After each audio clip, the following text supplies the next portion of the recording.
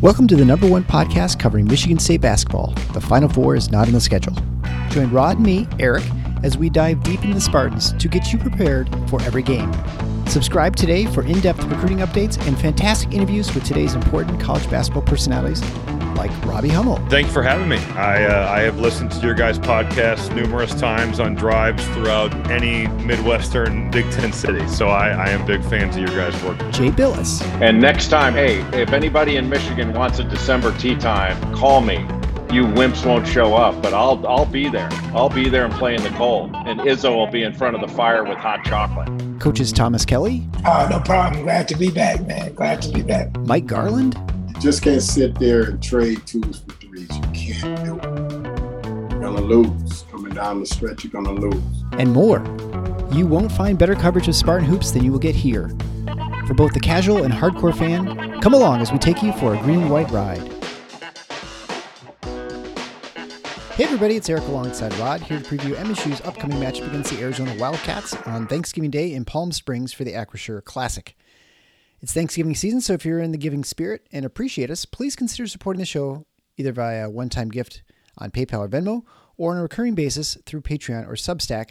Links can be found at tffinots.com/support. Your support in growing this community is extremely helpful to the show. All right, Rod, let's talk about the Arizona Wildcats.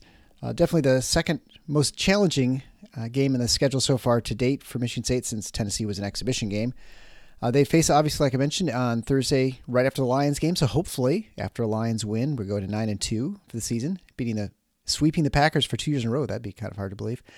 The Wildcats coming into the game with a 5-0 record. Obviously, the most impressive win was the game right before the Champions Classic, where they defeated Duke at Cameron Arena. They won it by 5 there. Tommy Lloyd's in his third season at the helm. He's only taken 11 losses so far in his career. And this team is looking really good, like a possible contender for a national championship. And for reasons for that, this season, they look dominant both sides of the court. They're good on offense, number 7. Good on defense, number 7 in KenPom. And offense, the only thing they don't do well is they turn the ball over quite a bit, but they've shot well from 3 at over 40% and 2 at nearly 60%. Good offensive rebounding team at number 6 in percentage, and are hitting about 77% of their free throws. They also play fast, which is a little bit changed for Michigan State from what their opponents. They're the 7th quickest team in the country in offensive possession length. And on defense, they're really good aggressively getting steals. They're number 47 in steal rate, but also don't give up too much in twos, as I mentioned before, since they're number 7 defensively. Part of that is because they have a high block rate. They're number 50th in the country in block percentage. And the only thing they don't do well, I guess, is defend the 3, which we've talked about that many times in the past, that it's sometimes less a reflection of your defense than it is just, good or bad luck. And also, finally, they're a really good defensive rebounding team at number 6, which is something that State's done better, but certainly not even close to elite levels for offensive rebounding. Yeah, look, this looks to be a very good team, but here's the one caveat, and it's a mild one, but I'm going to offer it anyway. They're 5-0. The only real team that they've played is Duke. Right. Now, that's the best win anybody has in college basketball so far. To go into Cameron and beat Duke, and that's not unusual because there aren't a lot of true road games against elite opposition this early, but that's the best win in the country thus far. So that's impressive, but it is worth keeping in mind that some of the statistical profile that we just talked about has been built up against poor opponents. Right. Now, on the flip, to cut the other direction, play devil's advocate, when you're playing bad teams, what are you supposed to do? You're supposed to drill them. And Arizona has absolutely drilled them. There's no doubt about that. So I'm not hesitant in the least to praise this team. I think Arizona, they were expected to be good. They were generally on the fringes of the top 10 in the preseason, and I think in the early going they've played better than that. So that's That's the picture here. There's only a couple of weaknesses that pop out from an otherwise really, those of you who read KenPom know that, and I've mentioned this before, positive categories are in green, middling ones don't really have a shade, and bad ones are various shades of red. Their profile is a ton of green. The two reds are the turnover percentage, which is not the worst in the world. They're bordering on, I think they're 196, something like that. So it's not great, certainly, but it's not an abject disaster. And then 3-point percentage against, which actually is pretty bad. But as you mentioned, that is in part a luck stat. Generally accepted principle is that what you can control to an extent defensively is the number of attempts you give up. Even that is debatable, but that's considered a more controllable element than the percentage you give up, because sometimes teams can just hit bad shots against you. Yeah. So far, those have been their two vulnerabilities. What is of real concern, I think, the most concerning thing to me of everything in terms of their profile relative to Michigan State is that they have just pounded the glass. And that's what they did to Duke. They kind of, in general, their physicality really won them that game against Duke. It was in part reflected on the boards, but it also showed up defensively in a lot of ways that popped up. Whether Michigan State is ready to combat that is going to be at the level they need to be, is going to be a very interesting thing to watch for. Maybe the most important thing. I don't know. They're shooting extremely well. They're doing a great job limiting other people from shooting well inside, at least inside the arc. But to me, it's just generally, this is going to be a man's game, and is Michigan State ready to play it? But what's funny is normally you think that what we're prone to think about is, oh, you're playing, Gene Katie, Purdue, or Bo Ryan, Wisconsin. Those are the games where you think about physicality, right? These guys play fast. They want to play fast. So it's more like, and they don't play this way. I don't mean to take comparison too far, but it's more like the way I used to think about teams like UNLV or Arkansas that played really fast, but were also, they took a physical toll on as well. That's more akin to what Arizona is. They're a very physical team, an athletically gifted team, and team with a lot of size, but they're not slow. Yeah, just kind of looking at the box score from the game against Duke, because like you said, that's their one, high level opponent. It's certainly a common opponent, and by transitive properties, Michigan State has no chance since they lost to Duke, which beat Arizona. Yeah, but, right. They didn't shoot the lights out. They shot 46% from the field. They were 35% from three, 67% from the line. But offensive rebounding rate was impressive. 15 offensive rebounds in 35 misses. Not quite 50%, but that's it's got to be 40-some% without getting my calculator out. And they're doing that right. They're doing that regularly. But to do it against Duke, as you say, now Michigan State did some things on the offensive boards against Duke as well. So that's a vulnerability for Duke. But still, you put up that kind of number against any high major, you're doing a job. And then on the other flip side, defensively, the rebounding was very good. I mean, Duke had 8 offensive rebounds and 37 misses, so that's less than 25%. So, clearly, as you said at the outset, this is a really good team on the glass. They're big.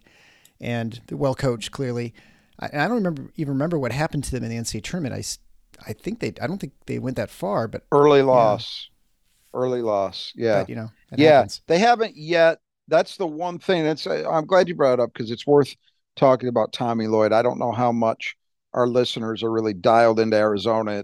It can be hard to see them play a lot because they're in the Pac-12.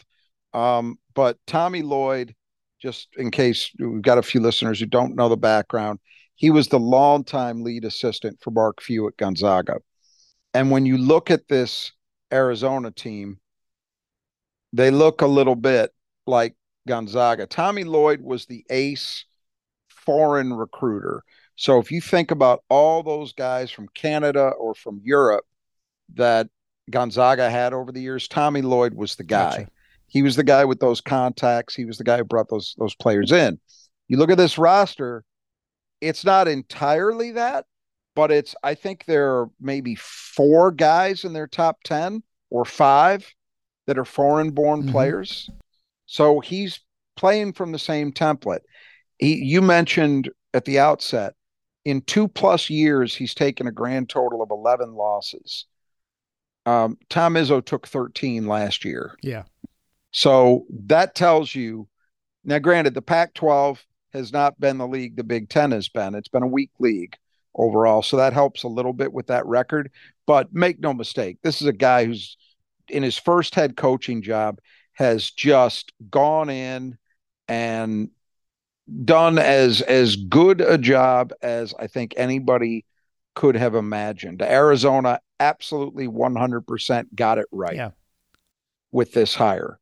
And, and now they've got a guy who I imagine, because he's not that old. I'm not sure how old he is, but I don't think he's got to be 40s, late. Yeah, 40s, I don't think maybe? he's at, it might be a tick older than that. I don't think he's in his 50s. So Arizona has to look at this and think, hey, we could have this guy, for a 15-year run, maybe. I don't know whether he has pro aspirations or not, but regardless, you're not going to lose him to another job, most likely. And it's a really great place to be when you get it right. It kind of feels like, the way I felt about Michigan State, say around 1999. You looked at this guy in his 40s and he thought, well, there doesn't seem to be any reason this program's going to take a severe downtick anytime soon. And that's kind of, in Arizona, it's funny. This was a school that had very little basketball tradition. And then they went and they hired Lute Olson away from Iowa. And that kicked them into a long period of Pac-10 and national relevance under him. And then their next coach, after a brief interlude, was Sean Miller, who I guess people would say disappointed a little in that his teams were always highly rated and he never got to a Final Four. But they did a lot of winning. You can't argue that Arizona wasn't nationally relevant during his period there. And then they lose him and they hire this guy. None of those coaches were from each other's trees. So it's not like Sean Miller had been an assistant under Lute Olson. It's not like Tommy Lloyd had any relation to Sean Miller. That's a hard thing to do because although Arizona there's enough winning under their belts historically now that you would consider them an elite program in historical terms, certainly a top 15 program, I think, all time. They're not Kansas, they're not Carolina, where you think, well, or Kentucky, where you think, hey, listen, if this job were to come open and there wasn't an anointed successor, a heavy percentage of the coaches in the country are going to be interested in it. They're not quite that level. So to get it right 3 times in a row, more or less, it's impressive. And as I say, this guy, the thing is, what I like about him more than Sean Miller's a very good coach, but this is something I talked about a couple times when MSU, well, one time in particular, I remember MSU playing his team. I think it was the first game that the 2016 recruiting class played. Miles and Cassius and those guys.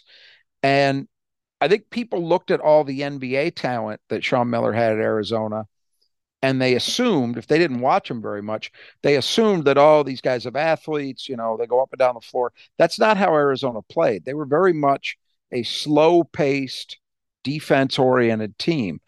Tommy Lloyd seems to encourage an entertaining, fun brand of basketball. So I think that's going to help him as well in keeping this thing going, because I think kids want to play that kind of style, Yeah. Well, I admit I'm not very familiar with the Arizona basketball. I didn't remember who was there before Lute Olson, and that's, clearly no one of note. Fred, I know one guy was Fred Snowden, if I remember correctly, who was a Detroit guy in the 70s. But I can't tell you a lot about it other than I know Arizona was not considered And we got to remember, Arizona wasn't always in the Pac-8 or Pac-10. They got added to that conference. They and Arizona State, maybe in the 60s or 70s. They made it to 10, I think. Yeah, or made it into 8. Yeah. Yeah, maybe they made it. They were the additions to make it 10. Mm-hmm.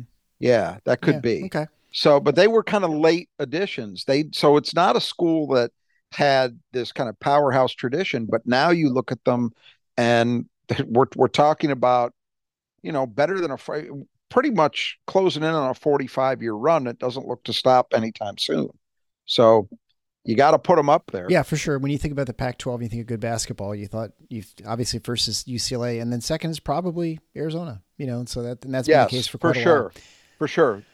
They become that. They became the second best program historically in that league. Yeah, and they're at the point now where I think Michigan State is not quite there, but at some point might be, where you just can't imagine them not being one of the dominant teams, right? So. Well, the advantage that Arizona has is what I mentioned. They've gotten it right 3 times in a row. Right. Michigan State's very lucky that they haven't had to go to the well that often. Exactly. But the next one will tell part of that story.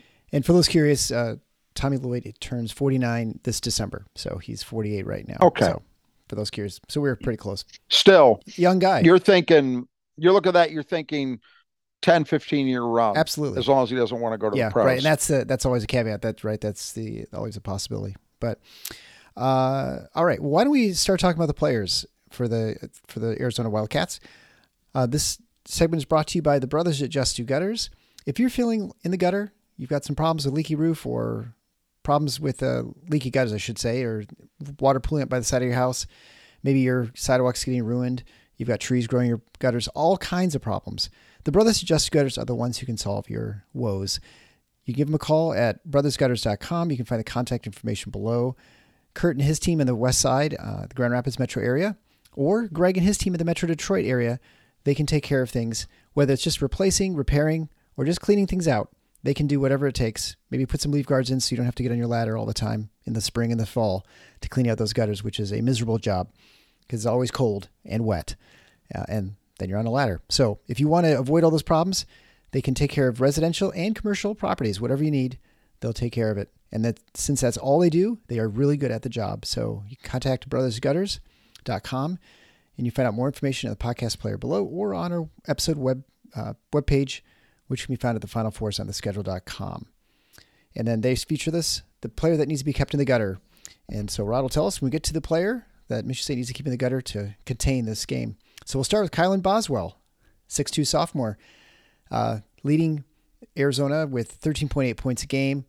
He's hitting 65, 68, and 100 to start the season. Also has 4 assists per game with a 2-to-1 assist-to-turnover ratio. Leads the team in steals with 8 and averages 4 rebounds a game, which is very impressive as a sophomore because last year he was only playing 15 minutes a game. So he's definitely taken off his sophomore year. He's taken a huge step up. He's gone from being, a guy that was highly regarded. And so it was no surprise he was in their rotation and, was a contributor, but it wasn't a situation where you looked at it and said, well, this guy's an automatic star. And in fact, they didn't recruit as if they believed that was a fait accompli.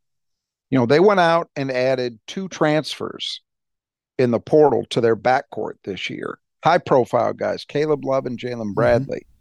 Mm-hmm. And they added a freshman as well. So it wasn't a done deal. He is my pick to keep in the gutter though. That's my guess. A guy that's shooting 60% plus overall from 3. What else can you say? Right. You have to. Now he's not going to sustain that. We know that, but clearly he has taken a major league step up. And I think you look at him and that's what you hope to see next year if you're Michigan State from guys like Jeremy Fears and Trey Holloman, right? Where they go from important parts of your team, but not starters, not the main guys, to players that you put into a major role and they just excel.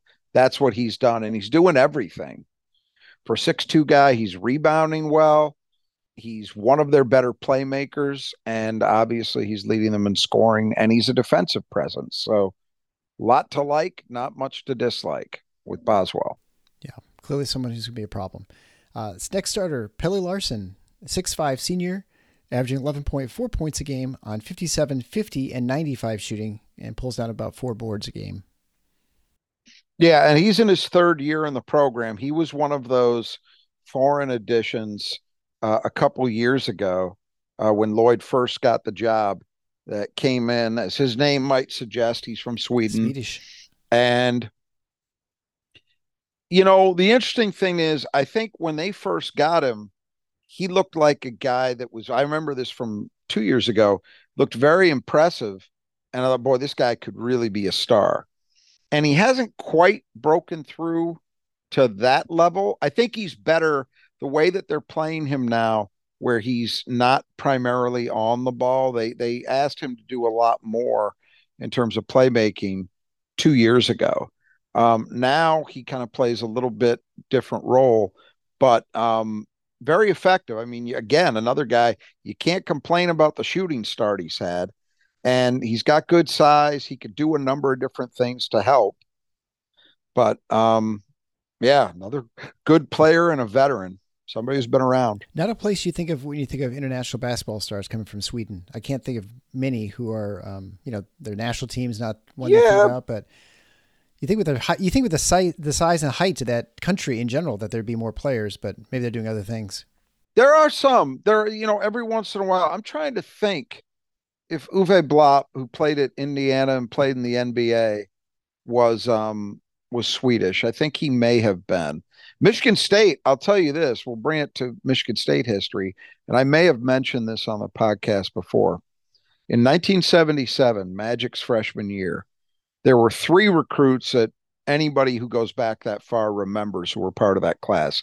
Obviously, Irvin Johnson and Jay Vincent, 2 of the all-time great Michigan State players, and then Mike Berkovich, who was a 3-year starter and a very good player in his own right.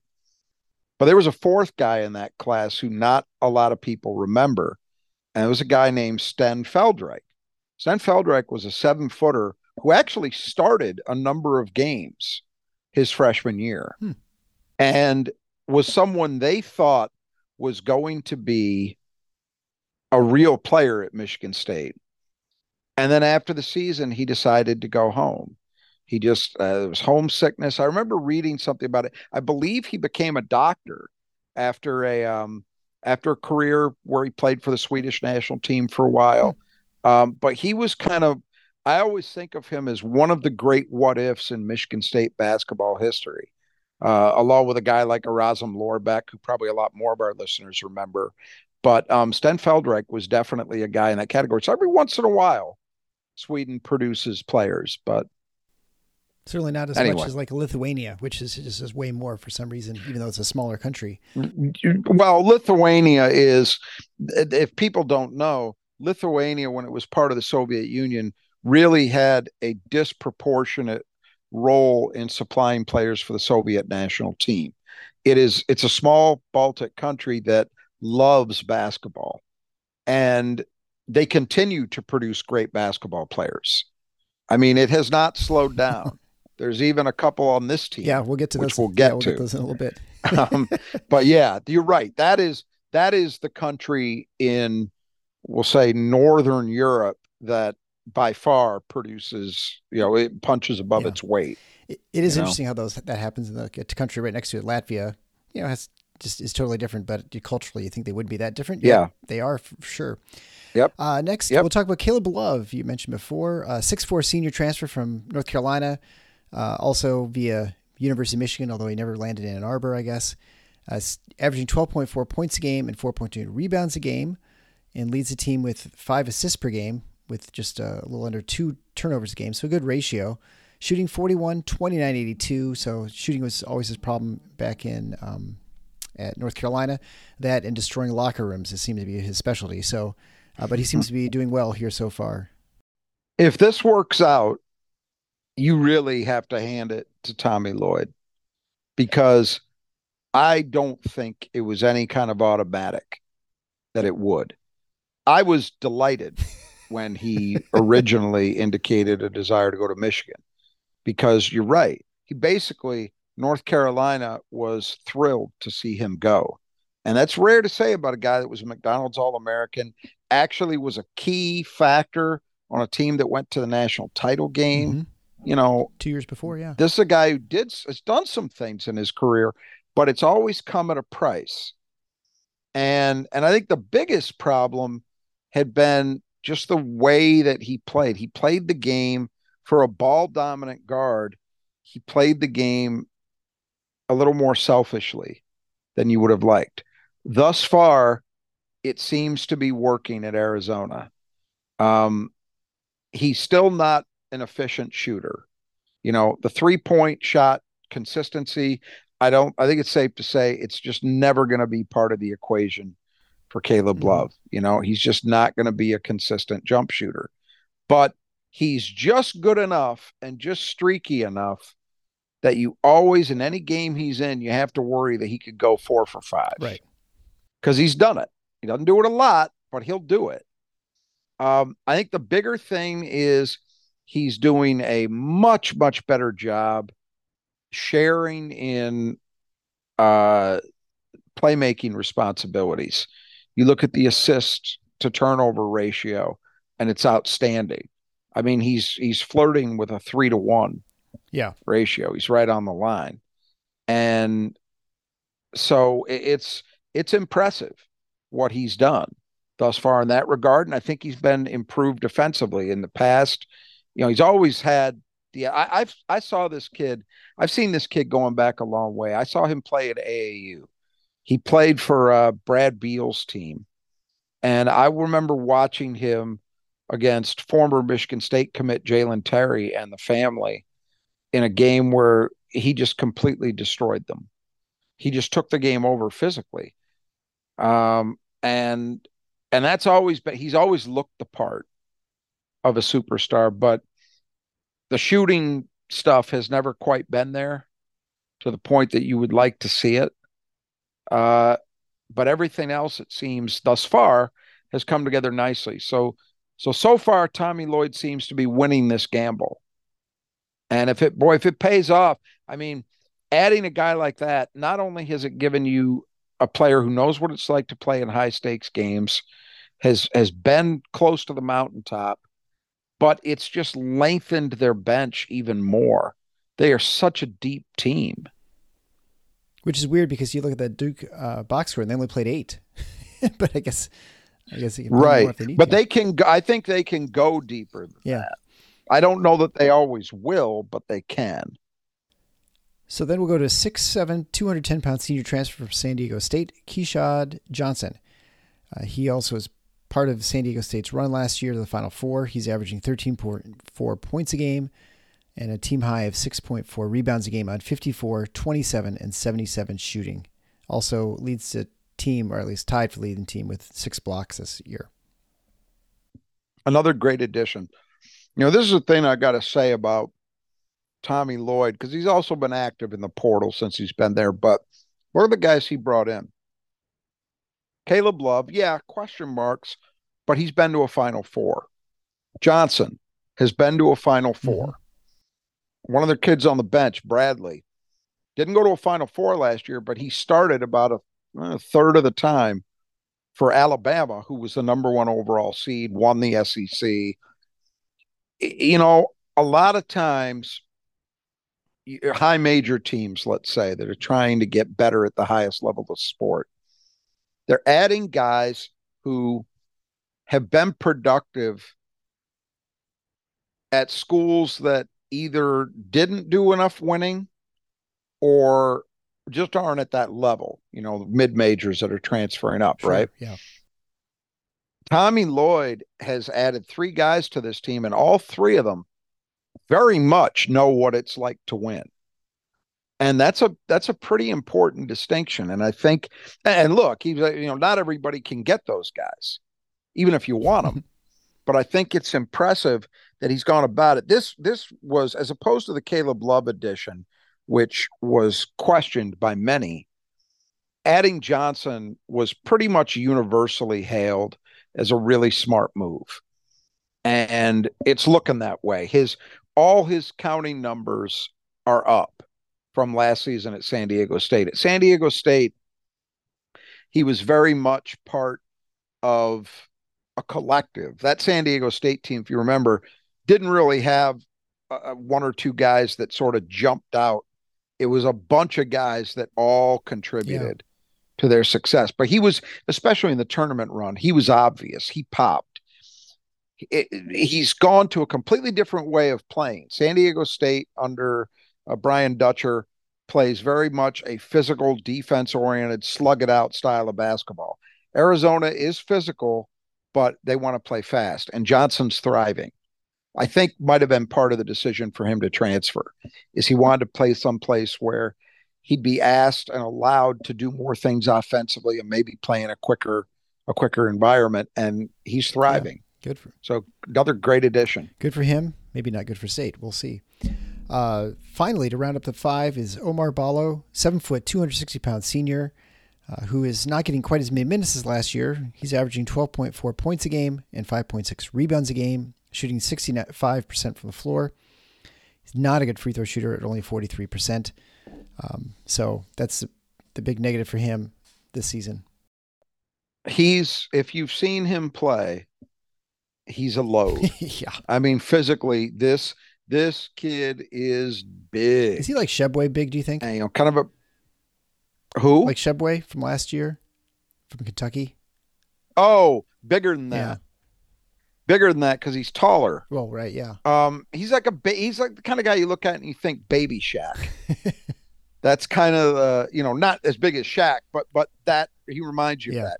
He's a guy who started his career out at Gonzaga. Lloyd brought him to Arizona with him because I guess he felt like, if you remember, the situation he would have been in as a sophomore if he had stayed there would have been behind Drew Timme and Chet Holmgren. So you can understand why he looked to make the move. And it's interesting. He's still starting, but his minutes are considerably reduced. He's playing about 5 or 6 minutes less per game because there's just more depth on this team. But he's still being very efficient, still productive. Free throw line is the knock. And that's always a concern when you have a guy like him that is going to get fouled. So they'd like to see him. Last season, I think he was at in the mid-50s, which is still a problem, but it's a lot better than 42. So they'd like to see that improve a little bit. So let's move into the reserves. We'll start with Matijas Krivas, 7'2", 260-pound freshman from Lithuania. And it's part of the reason why Ballo's not playing as many minutes, because he's averaging 12 points a game and 5.8 rebounds a game, leading the team with 6 blocks while only playing 17 minutes, shooting well from the floor at 58% and then a good 75% clip at the line. Yeah, the difference here is this guy hits his free throws, but it's a problem that every team that faces Arizona is going to have to deal with, that they've got a 1-2 punch. And they kind of had this last year.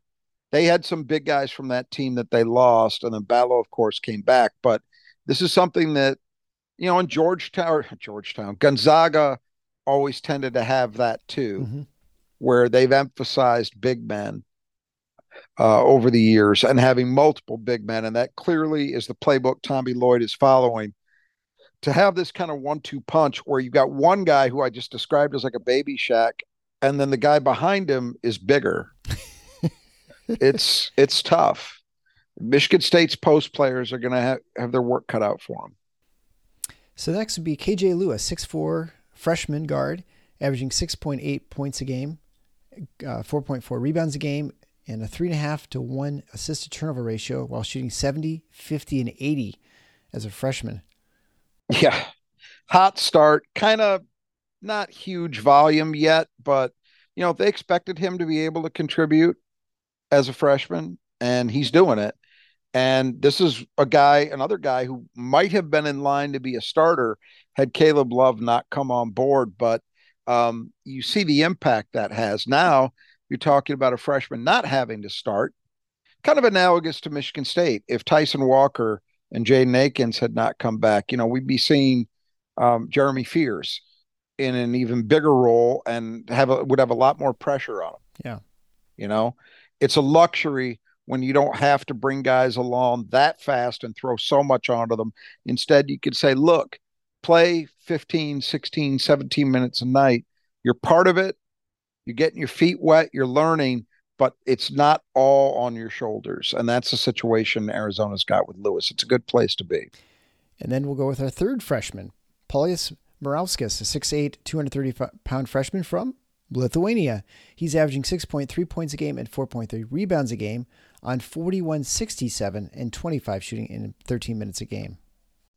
Euro style power forward, the shooting, and not that I expect 67% 3-point shooting to keep up, but you see the skill set is exhibited there.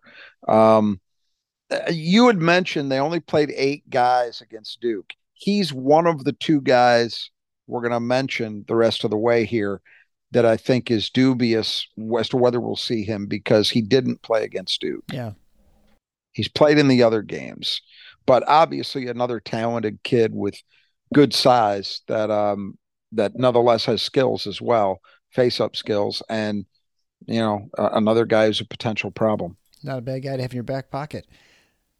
Moving on to Jaden Bradley, 6'3", sophomore transfer from Alabama. You mentioned earlier he's started 22 games with the Crimson Tide last year, and doesn't play as much here in Arizona. He's averaging 5.8 points a game on 40, 50, and 50 shooting with 19 minutes a game. So I guess the first question is, why did he leave Alabama? And then, his game would be the second question. Yeah, I'm not sure what the motivation was, but I can say this. I know he made his decision before he got there before Caleb Love did. And I would imagine he thought he was walking into a starting situation, and now he's not. He's still playing a lot. 19 minutes is nothing to sneeze at, but if there are problems, credit to Tommy Lloyd, because you look at a couple of these situations and Ballo sees his minutes go down. You got Bradley, who probably assumed he was walking into a starting role, and then he finds out he's not. There's a couple of these situations where you could see it getting touchy, but there seems to be no indication that that's happening, at least not yet. But having a guy like Bradley as a sophomore who had played so much important basketball for a team that won a lot as a freshman, and now he's coming off your bench, that's a big deal. It's why I say this team's depth is legit. We talk about Michigan State having great backcourt depth with Fears and Holloman, and they do, but neither of those guys has as much under their belts as Bradley has. Yeah. Yeah, and Oates has a little bit of a reputation as someone who will recruit over you through the transfer portal too, right? So I wonder if that was maybe a little bit goes into decision as well. It might have been it. It might have been it. I don't recall what the timing of all of that was. My sense is it was a surprise. But you're right. He's never shown any hesitation since the portal has become what it is, to just go out and start stockpiling guys and figure, let God sort them out. And that might have been part of what happened with Bradley. I don't know. Yeah. All right. Finally, we'll round things out with Filip Borovichkinen, 6'8", 230-pound sophomore from Serbia, averaging 5.3 points a game and 4 rebounds a game in about 11 minutes. He's shooting 41, 0, and 100. So unlikely to see him is my guess. Right. And he's played in every other game but Duke. Yeah. He's a sophomore, so he was in the program last year. But yeah, I would think he's definitely out of the 10. He's the least likely to play, but you can't rule it out. Well, and certainly just looking at this lineup, I mean, you have 3 freshmen, I should say in the roster, which is unusual for what we've been looking at when you look at these other mid-major teams that Michigan State's been facing. Mm-hmm. There, you don't see that level of freshmen appearing from, and I guess 2 of them are foreign, but still, we don't see a lot of that which is just, to the whole point with the COVID and the transfer portal and how things have sort of changed in the game, at least initially. I think I like the way Tommy Lloyd is going about this, because he's pulling from a number of different threads. Yeah, he uses the portal, but he's getting portal guys that you can at least, and again, Caleb Love was a big risk. The other two I don't think were. Mm-hmm. But he's getting guys who have experience at winning at the highest levels. So that's smart. He's hitting the foreign thing, but he's also able to recruit US born players. There's a mix. Mm-hmm. He's adding portal guys, but yet he's still got guys who are developmental players in his program. Boswell, a guy who was a freshman last year, played a role but wasn't a focal point, and now as a sophomore he's ready to step up in class. It's a nice mix of different approaches. They're not any one thing. And that's kind of the way Gonzaga has been, if you think about it. Mm-hmm. His time at Gonzaga, the portal wasn't what it's become, but even before that, Gonzaga was a program that used transfers. They would get transfers even when a guy had to sit out a year. They did that frequently. When the grad transfer thing came in, they took advantage of the grad transfer thing.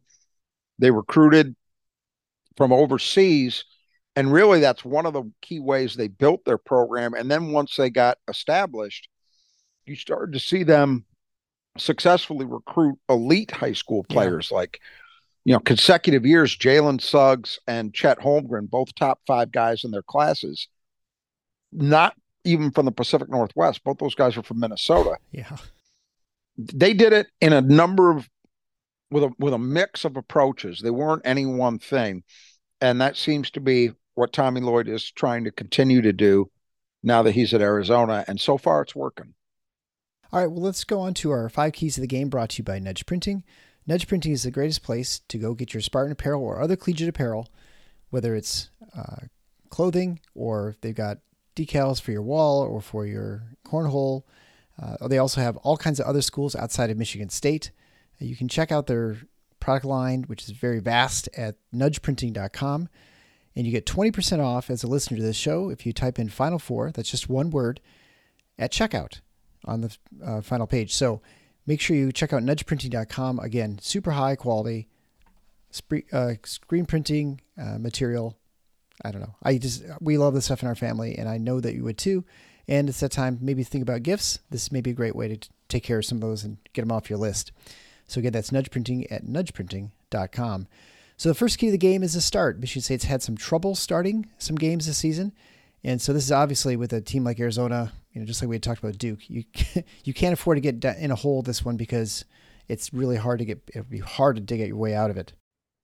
Well, and what's challenging here is Arizona has looked to be the kind of team that is going to be very aggressive, and you run the risk, if you don't match their intensity and their effort and their toughness right from the opening tip, you could have a problem. Mm-hmm. So this is not a game that Michigan State can just feel their way into, in my opinion. They need to be ready from the jump to go to war against these guys, because that's what I think it's going to be. It's going to be a fast-paced war, but it's going to be a war. And then the second key to the game is the glass. This is a place where Michigan State has definitely shown some improvement over last year, and certainly on the offensive side, but they've shown some vulnerabilities on the defensive boards. And as we mentioned before, the description of this game, Arizona is elite on both ends. And so this is a game where you can have a lot of trouble. And, I imagine too, with Arizona, with as well as they shoot, if you give a team that shoots really well extra chances, that's a recipe for disaster. Yeah, exactly. Either way, whether Arizona is shooting the way they have or they're struggling, you can't give up second chances against a team like this. I think it looks on the surface quite a bit like the Tennessee exhibition did in that regard, except that this team has Tennessee did not have the kind of post size that Arizona has. I mean, it's ridiculous. Right. Those two guys that Arizona's running out there. So Michigan State's really got to be capable of terminating possessions at one and done. And then on the other end, Arizona's been great at stopping you from getting anything going on your offensive glass, but that's something that I think Michigan State needs to do as well. They got to get second chances. Third key to the game is pace. I mentioned before that Arizona is one of the fastest teams in the country as far as pace. Michigan State traditionally loves to run. So I guess, how is this going to work out for Michigan State and Arizona? What's going to be the strategy here? Well, one thing that could play in Michigan State's favor is, yes, Arizona plays extremely fast, but what we know is one of the few weaknesses they've shown is they haven't been ultra efficient in terms of valuing the ball. So if Michigan State can win that battle, which is possible, that could be an advantage. Again, as you noted, it's rare that Michigan State goes into a game and you think, well, these guys are perfectly happy to play as fast as MSU wants to play. But I think Arizona is. Mm-hmm. They're one of those rare teams. And so it'll be interesting to me to see if Michigan State looks to go full tilt. And if they do, which team has the advantage? Yeah, I was seeing this the other day, totally unrelated, but it makes me think it's, the old Loyola Marymount team with Paul Westhead as a coach. What would Michigan State's approach have been to that sort of a game? Would they have tried to? Yeah, that's an interesting thing because, Marymount's whole deal was, we're fine if you're shredding our pressure a lot and you're getting a lot of layups and dunks. That's okay. In part because they were kind of ahead of the curve in terms of the trading twos for threes thing. So there would be some of that. And also, I think the premise was always, look, you may shred us a lot, but we're going to force just enough mistakes out of you. And also, you're not used to playing at the pace that we are. Yeah, right.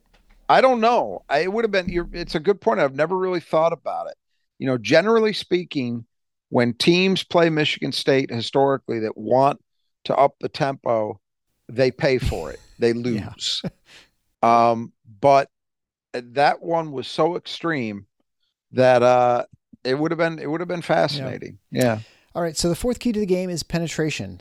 So this is both on the offensive defensive side, and Michigan State's shown some struggles with players turning the corner and getting into the lane. And then, we always talk about AJ just needed to go and get to the paint a little bit more often than he's been doing.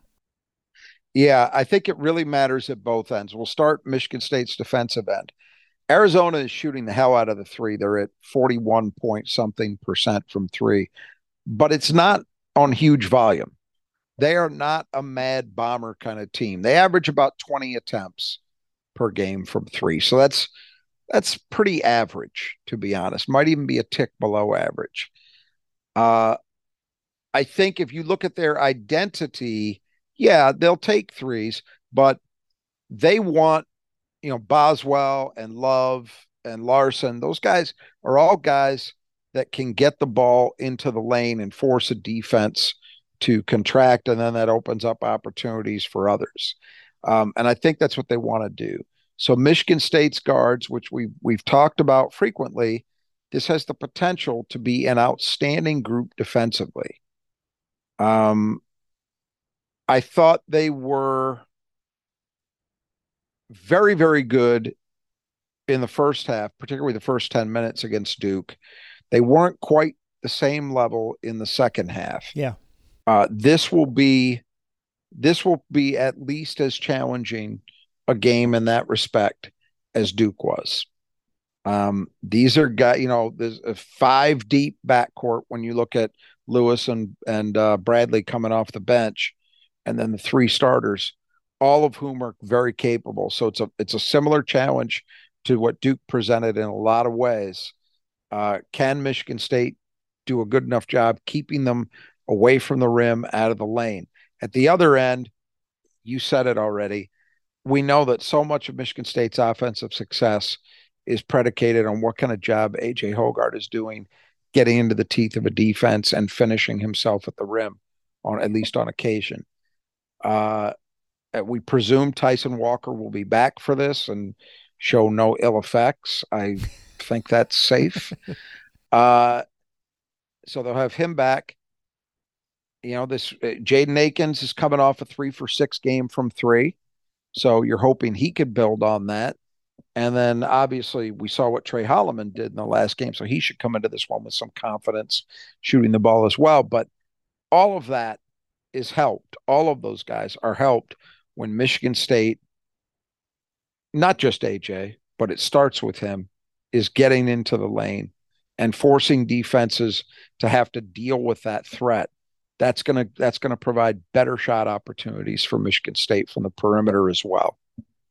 Yeah, I feel like in this, one of the advantages too for Michigan State over last year is the depth for at the guards position for, with Holloman and Fears coming off the bench. You can match pretty much anyone else too, especially as we've seen them progress. You're not going to get a huge drop off, which is what we've mentioned before, that when Hoggard leaves, you're losing a little bit with Fears, but you may be getting something else. And so they're definitely not going to be as big a disadvantage when those guys have to leave the floor, maybe foul trouble or some other reason. They can maybe survive. Well, the encouraging thing over these last couple of games, Butler and then Alcorn State, and again, you have to... Yes, Butler and Alcorn State. You're grading on a curve.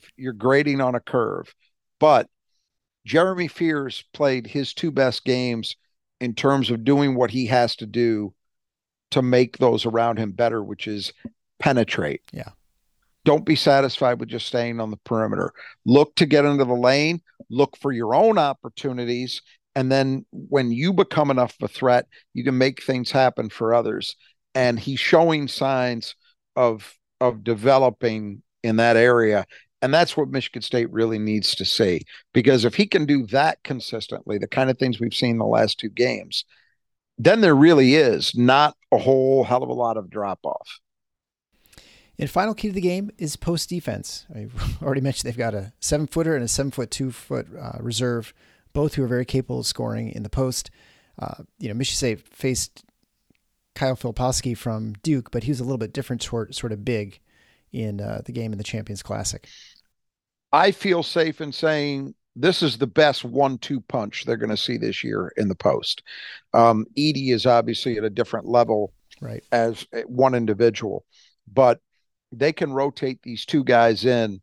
And really it's important because, again, Arizona plays so fast. Guys the size of these 2, that's a hard thing if you're trying to get 26, 27, 28 minutes out of a 7-foot, 260-pound body. That's just hard. No matter how much conditioning work they put in, et cetera, that takes its toll. And so the fact that they've got 2 guys that they can mix and match and just keep somebody fresh always in there is a big advantage. Michigan State is going to have their hands full. Mady, Carson Cooper, this is a big challenge. And this is the kind of game where the kind of physical work those 2 guys did over the summer, you hope we can say in the aftermath of this, it shows up. They both look the part. Clearly, Carson's case, he's clearly stronger than he was. Mady was already strong. I'm not sure that it's been as obvious, the jump that he may have taken in terms of upper body strength. Exhibit that yet in games. But this is a game where absolutely, you're going to be giving up some size. These guys are bigger than our guys are. But are our guys up to the challenge and capable of making it, at least making them work, making it tough? Because, Arizona, even though they're a fast team, as we say, they like to get the ball in the paint, either via penetration or post-ups. And when you got 2 guys that can play at this level that are both double-digit scorers, and these aren't guys that are out there jacking threes. They're doing most of their damage on the blocks. So it's going to be a test. Yeah, you wonder for Arizona's standpoint, defensively, it's going to be a little bit easier assignment because either Cooper or Sissoko are not really huge offensive threats in Michigan State's attack.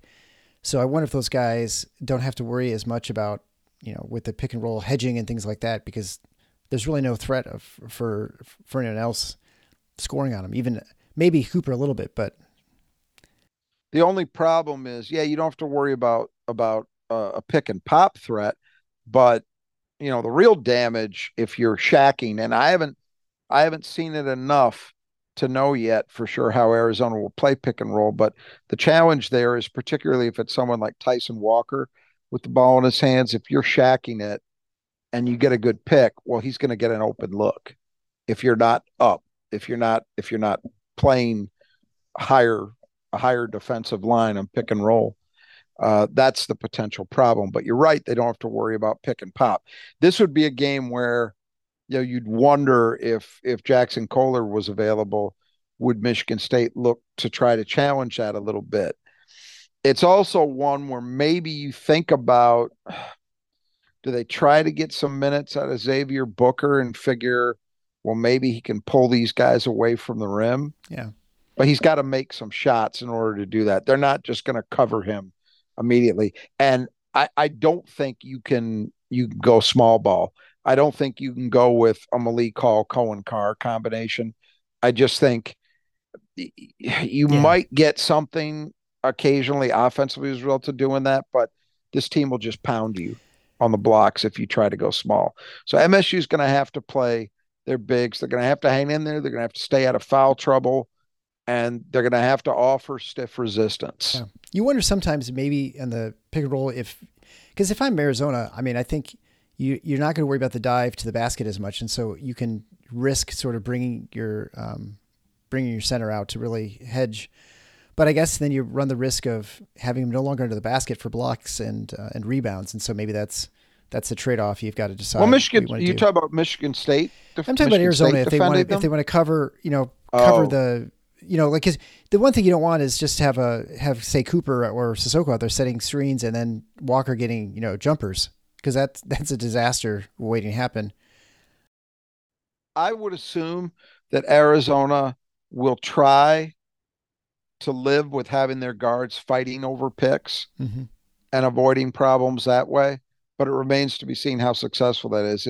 If Michigan State's able to do a good job running its stuff and getting their guards loose, particularly Tyson Walker, but also AJ to some extent, either an open jumper or just getting a guard isolated on their bigs out high, either way, that could be an advantage for MSU, because guys like Walker and Hogard can blow by a very, very big defender. Those guys would have no chance guarding them individually. Yeah. But I think Arizona is going to try to fight through and over some stuff to avoid having to make those decisions and face those kind of mismatches. But if you're Michigan State, that's what you want. We've seen them lots of times in the past couple seasons, but especially so far this year. If it were me, man, I would be trying to do as much. Now, granted, they don't have anybody at Xavier Tillman's level as a screener, but if you think about how Michigan State sometimes with Cassius Winston would go to the well 3, 4, 5 pick and rolls in a possession just to try to finally force the mismatch, that's something you absolutely can do with Tyson Walker. Yeah, very true. And so I hope they have that they start displaying that kind of patience. Those aren't things that you're going to be able to get tested against Alcorn State. It's games like this where you can maybe start to figure some things out that you can go to down the line. But that would be one thing I'd watch for is, do they show some patience in trying to force a mismatch? You don't get it on the first try, go back at it again. Yeah. Well, it should be a fun game to watch. It's, like I said, it follows the Lions game. They're being very careful about when they schedule the game, very smartly, after the Lions Thanksgiving game. And then The implications obviously for this game, these are those games that you don't need, but they're nice to have if you can get them. If you can pull out a win here, it certainly makes you feel a little bit better about things. The Big Ten has been struggling, as we mentioned last show. And so the opportunities for quality wins in the conference might be a little bit less than usual. And, if something weird happens and you lose a couple games, the conference, you might find yourself sweating a little bit. I mean, it's not out of the realm of possibilities that could happen. So if you were to pull a game like this out, it certainly make things you'd be a lot more comfortable come Selection Sunday. You would like to have a quality non-conference winner too. And they've got two opportunities for that. They've got this game left. They've got this one, and then they got Baylor. Yep. And so you want, I would say optimally, you'd like them both. Yeah, well, obviously. But you'd feel okay if you get one. That would put them, one of those two games would be enough to say, all right, we're in decent shape going into Big Ten play, in terms of seeding, et cetera. This is going to be a challenge. I mean, I think Arizona, there's so many new faces.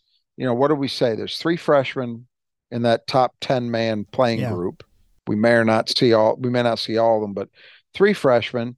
You got a sophomore who played but didn't play a huge role last year. Now he's starting. You've added 3 transfers. I think people felt like, all right, there's a good mix of talent. Tommy Lloyd's shown to be able to do a good job with assembling a roster with a lot of new faces already as a head coach. But I don't think people expected to see what we saw in that game against Duke. Now, again, the one caveat is that's the only real test they've played thus far. Michigan State played a team in James Madison that's better than anybody other than Duke that Arizona's played. They played Butler, which is not a great team, but it's a high major opponent. Mm-hmm. And then they played Duke. So Michigan State played Tennessee in an exhibition. Arizona played 2 tomato can exhibitions. So Arizona really has only faced legitimate opponents once thus far. So I don't think we can yet. So I think there's a lot of reason to suspect, yes, they are totally for real. But this game is important for them in kind of offering another data point toward that premise, supporting that premise. They haven't had that kind of opponent yet. So it's interesting for them from that perspective.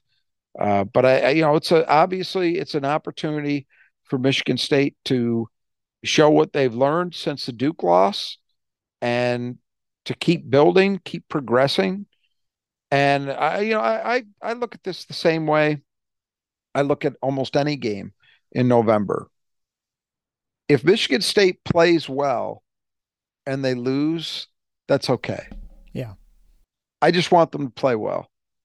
And that's how I look at this game. I want them to play well. And if that means they lose, 91-87, and it's a game there for the taking in the last couple of minutes and it just doesn't work out, but they do a lot of good things and Arizona has to play well to beat them. Okay. It's November. That's all right. What you don't want is, obviously, you don't want a poor showing. So that's how I'm evaluating this. But a win would be great. Yeah. Let's not kid ourselves. Clearly, right. Keep nourishing those green shoots, right? Right. All right. Well, I think that's the biggest thing. Just keep showing development. Yeah.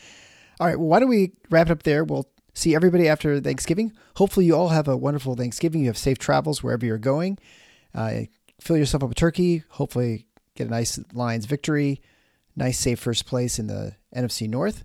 And then we can sit back and enjoy the Spartans, hopefully, beat the Wildcats out in Palm Springs. So until next time, the Final Four is on the schedule. Go Green.